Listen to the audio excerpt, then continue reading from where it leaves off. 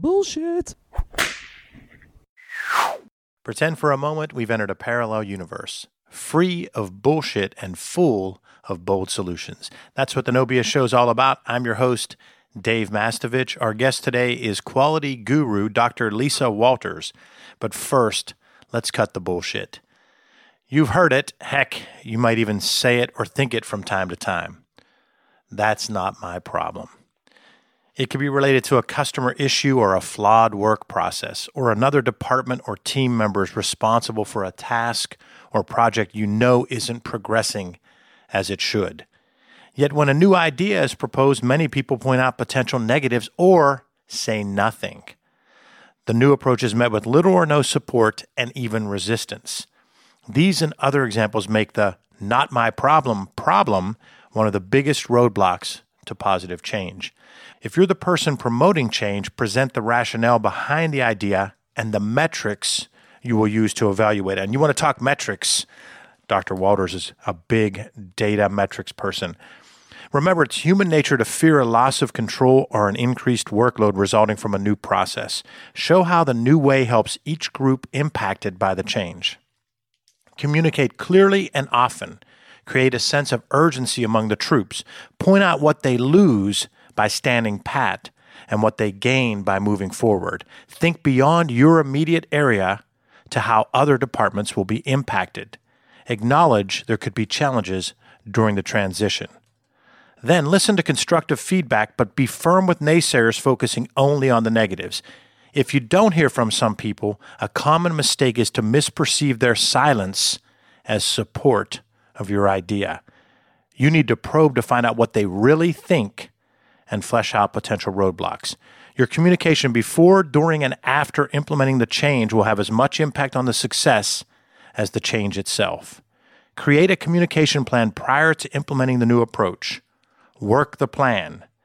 Ask for feedback. Listen and adjust based on what you learn. No problem, right? Our guest today is Lisa Walters, MT, ASCP, SBB, CQA, ASQ, MBA, PhD. What do all those letters mean? That she's pretty damn smart. She has extensive experience in cGxP auditing and consulting, including medical labs, transfusion services, tissue banking, plasma collection, and blood services. She's a faculty member of State University of New York at Fredonia and Penn State-Erie, Center for Continuing Education. She was the principal of Healthy Solutions Consulting and began her career in quality assurance with the American Red Cross. She's also a published author. Lisa, welcome to the show. Thank you very much, David. It's a pleasure to be here.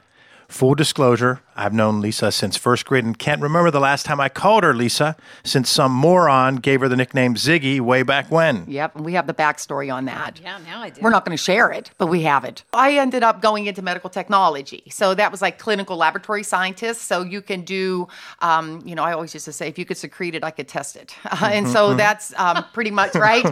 So that's pretty much what I went to school for. If you can secrete it, I can test it. Now that's a positioning statement. I like that is the line. And so I went to Clarion for that. It is one of the top medical technology schools in the state. Harvard, Princeton, Clarion. And then Clarion. And then when I got out, I went into work, and I found then that I was a generalist. So I would do all the different work in all the different labs. So chemistry analysis, hematology, you name it, I did it. But I was really interested in what they call immunohematology, or the blood banking, blood science, and to use more of a simplistic term. And I really wanted to learn as much as I could about that. So I wanted to go from knowing a little about a lot to knowing a lot about maybe one area. Okay. So I just said I want to learn about blood banking. And so I wanted to specialize in that. Because when you're a medical technologist, you can take an exam. It's called the Board of Registry exam through the American Society of Clinical Pathologists, and you can certify then as a medical technologist. At that time, it was called an MT. They changed the names a little bit, but then you could take a specialty exam, and I wanted to take the specialty within blood banking. So I wanted to go. I went to the Red Cross in Johnstown at that time to get to learn as much as I could about blood banking and work with an individual who was probably one of the premier people in the region in blood banking. And as a result, I was able to get that specialist in blood banking. And after I did that, the Red Cross was good to me, and they promoted me into a supervisory role in the one department in the lab. And at that time, that was right when St. Francis, what is now St. Francis University, they were starting up their MBA program. And the Red Cross was very good at saying, if you want, they had a nice continuing education program, and they would pick up a certain percentage of it. So I went up and enrolled in the St. Francis MBA program and went through that program. What years were those? Oh, my gosh. I graduated from St. Francis in 1999 or 98. So I would have been like, well, you know what? That's a lie. That's probably 94. So I would have been like 20 years old at that time. The most important thing is that I did get my MBA before you. Yeah, at IUP. Yeah, and I think I did beat you in that multiplication test. I don't think you beat me in a multiplication test ever. I would like to see evidence to that regard. I'm going to bring it now. Bring it now. Mr. Killian, fourth grade. Mr. Killian was my cousin. Mr. Killian, that's what I was about to say. Mr. Killian was her cousin. We had the big competition for the whole school. It was the multiplication test thing. It was under tremendous pressure. I won, and her cousin, Mr. Killian, cheated to give it to her, I think. I'm not sure. It's just a lie. Do you have any evidence to that regard? No, I don't. However, let's make some polynomials out right now. Ed Killian. Let's call your cousin Ed Killian. Mr. Killian was also a football coach. That's funny. Big dude. Oh, my God. Well, let me take a couple points. So when you were a generalist, you had to learn multiple tasks. Did you also manage some people at that Not at that time. Okay. Not as a generalist. So then you move into the supervisory role, but you're also getting the specialist education. Right. And you had the wherewithal to take night classes at St. Francis University. That's right. To get your MBA 4 or 5 years after I had mine. Right, okay. after you. Yes. Right. Well, I don't know if it's 4 or 5 because, I don't know how good you are at addition. But anyway, so while I did that, at that time, my not to say my husband, he decided that he was going to go back to school. He was going to go for dental medicine. Yes. And so he moved to Pittsburgh without me. Now that I look back, maybe that was planned. Now that I look back. So what happened though with the Red Cross at that time had opportunities to get into quality management and do quality audits. And you could live anywhere to do that. So out of necessity, I was like, well, I got my MBA and I really kind of like this quality management thing. I'm going to apply for this job. And that's how I got into it. I got into quality management through that. I was able then to move to Pittsburgh. And then after years, I worked for the Red Cross as a quality auditor and really, really enjoyed it. It was a great job. Then I took a break and had my own consulting business really when my son was small. When he was just born, I took a break. And at that time is when I still wanted to, quote unquote, keep my hands bloody. So I did like accreditation She's got audits. Two lines already that have to make the show notes. Okay. So I did accreditation audits for blood banks and things. And I took that opportunity to write books for the industry about quality management and things. So, and then I went back to the Red Cross for a while, and then I had the opportunity. Well, I was with the Red Cross in the quality audit position. They came to me and said, do you want to go for your PhD? We'll send you. And, the only thing is you do your dissertation on us and do the study and give us the information. And so I did that. That's a great process. And, but they picked it. You know what I mean? It was a decided thing. And so, I enjoyed it. It was a great opportunity. And then later than that opportunity, I started adjuncting at Fredonia State at that time, the State University of New York at Fredonia, even though we're not Ohio State, we have the there. I started adjuncting, and I adjuncted when Nicholas was little, my son was little, while I was still doing consulting work, and then the position opened for operations full-time, so I applied for that, and I was lucky enough and fortunate enough to secure that role. So that's where I am now, and so I had to kiss the Red Cross goodbye on that regard, and then I went into full-time teaching, which I just love. The No BS Marketing Podcast with Dave Mastovich is brought to you by Mass Solutions. Put our 3-step No BS process to work for you. Visit masssolutions.biz today to take your marketing to another level. It's all about bold solutions, no BS. It's the No BS Marketing Show. I'm your host, Dave Mastovich. That's Lisa Ziggi Walters, who I spent kindergarten through graduating high school with her in the Johnstown area growing up. And she's full of energy and activity, and also humble. In the midst of that conversation, she's like, "Yeah, I wrote books for." Like, didn't even bring it up as it didn't even bump it as a just like it was nothing. So tell us about some of the writings you've done. Okay, so I did the books that I wrote. I was like a contributing author, and then I coordinated a group of really talented people to maybe write specific chapters, and then Excellent. I was the overall editor of those books. Good. See, because it occurred to me when I would go out and do these accreditation reviews that you know how healthcare is. I don't have to tell you. It's like you need to do these things, but we don't have any money to educate you, to send you. You know what I mean? Yes. It's hard. Yes, Resources are tight. So we would go out and we do these accreditation reviews of blood banks and transfusion services, and they were all doing technically the right things. They were doing, everything was technically correct, but they didn't understand the idea of setting strategic goal, strategic initiative, goals, objectives. They didn't really necessarily do that. They didn't know how to monitor their data. They didn't know how to do how to evaluate job descriptions and training. And so those are they'd be like ISO 9001. I don't know if you guys have marked. Okay, be like that, like a quality system. They didn't So we as in blood banking industry roll out standards that look a lot like the ISO standards, but no one really knows the heck is this ISO standard thing. What is it?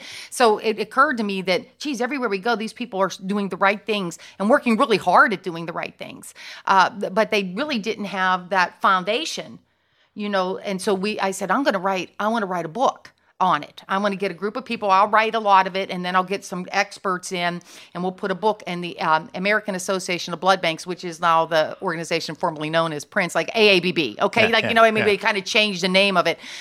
So it's now known as the ABB. I approached them, the AB Press, and pitched the proposal to them, and they said go for it. So we put the book together, and it was called Introducing the Big Q, a What basic year was quality that? primer. That would have been let's see, that was early on. So my son was pretty small. So 2004. That's around. impressive. And then, so we put that out, and then what came on the scene was Six Sigma. Everything was Six Sigma, and still is Six Sigma. And that's when I fell in love with data. Although, you had referred about the data analytics, I'm not a data scientist by any stretch. There were people that are. I was humbled last week. I was at a conference, and I never saw so many smart people in my life. All I wanted to do is say, "Look, I have a pretty purse." You know what I mean?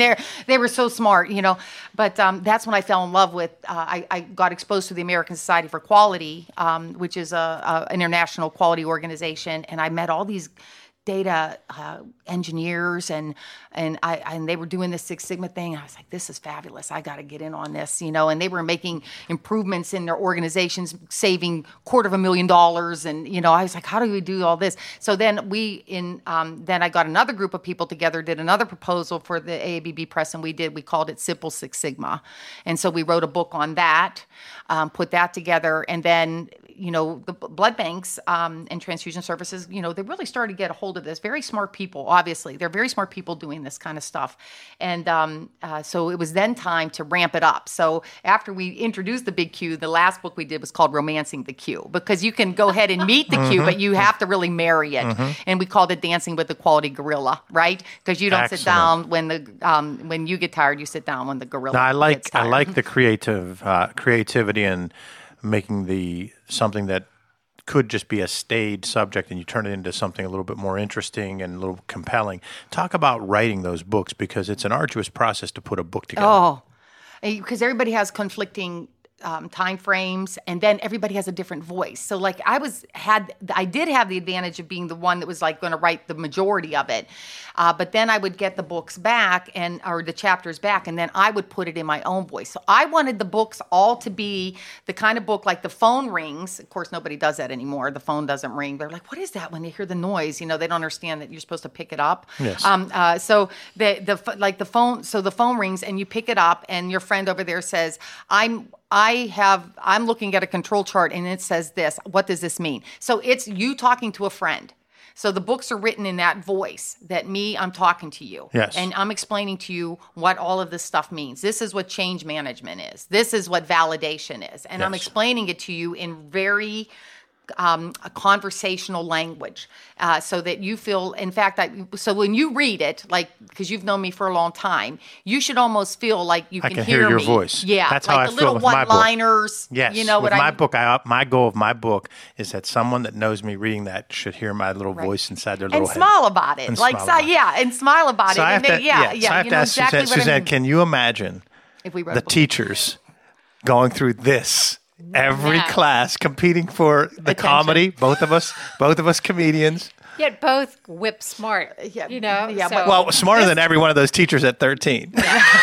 Exactly, like every Except 13-year-old Mr. Coble. is. Except Mr. Coble. Who is, Mr. Coble. He was really smart. Miss Shevers, she has a legacy. She was our English teacher, and all these people wrote. My brother's a full-time writer. You wrote. I wrote. All these people were writers from Give this her credit. little school. She did a good Head job. of So her I was time.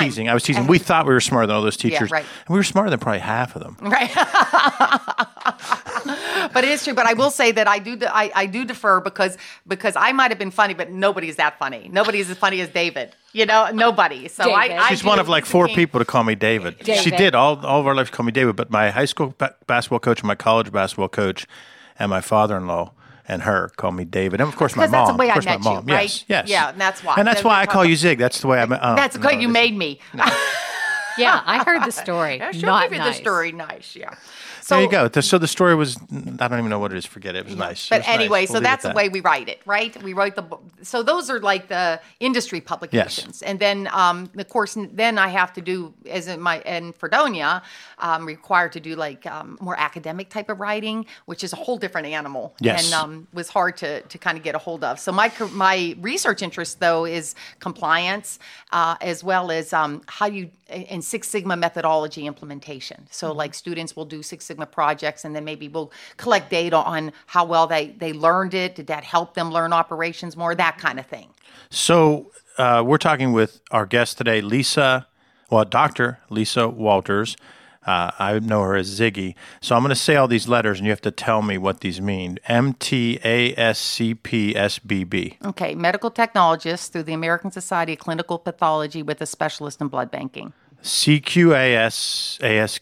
Certified quality auditor through the American Society for Quality. MBA that I got after Dave. Right. Okay. PhD that I beat Dave to. Higher and I don't think he's going to get. I don't think he's going to catch me on this. Okay, so going through all this stuff, we like to ask people if they've had any mentors, other than their parents, any mentors that impacted you and how it might help our audience. It's funny because I don't necessarily consider him a mentor, but he is somebody that did influence my life, and that's David Cobaugh. Okay. And I'm remiss because I always say, I'm going to write him a letter someday. I'm going to write David Cobaugh a letter. We're going to send him a link to this because he emailed me once. If you can. I will. Because to me, David Cobaugh, to this day, I use what he called the system to show kids how to like change from units to units. I wasn't do listening all that during time. that Well, class. I'll show you later after. I'll show you Avogadro's number. He paddled me a couple of times. Yeah, well, deservedly, probably. Hey, back in the day, you can get away with it. He paddled well. Your cousin could really paddle. Yeah, Mr. Killian could paddle. Oh, yeah. I still all call them Mr. I see them call him Mr. know, and they're like, I know. They're like, dude. You're It's okay. We're good now. We're good now. But Cobo could paddle. Yeah, he had he the could. long paddle. But Yeah. see, Killian went with the smaller paddle. Yeah. And then there was like Samala tried paddling. And he paddled me. And I said, that's it? Yeah, really. You better That's go it? up there and train with David Cobaugh. And let's see who else. Those were the main ones. Palumbo. He passed my away. He gosh. passed away, but he could kick ass. Oh, on it. yeah. Palumbo could kick ass with his paddle. His was also a thin one, a thick one, like Mr. Killian. See, the long, thin one was Mr. Cobal's. Yeah, he was good because he was a chemist and he understood.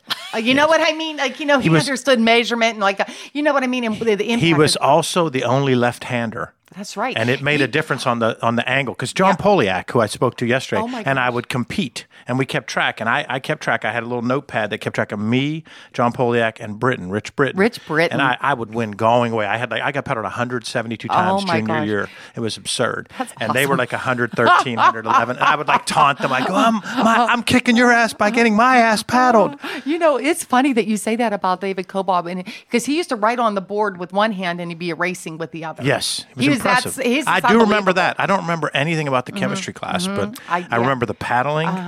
And that his neck would get red when he was mad. Yeah, well, mostly, from you, yeah. But like, if he would say, remember, a day without chemistry is a day without sunshine. Yes. And I teach that to my operations students. If I come into my classroom, I always say, a day without operations, and they'll say, is a day without sunshine. And I got that from him because it just sets the... like, you should love this. Him as a mentor. Okay. He was just so smart. I wanted to be like him. And he taught us so much, like how to study in college, all these things. I really owe a lot to him.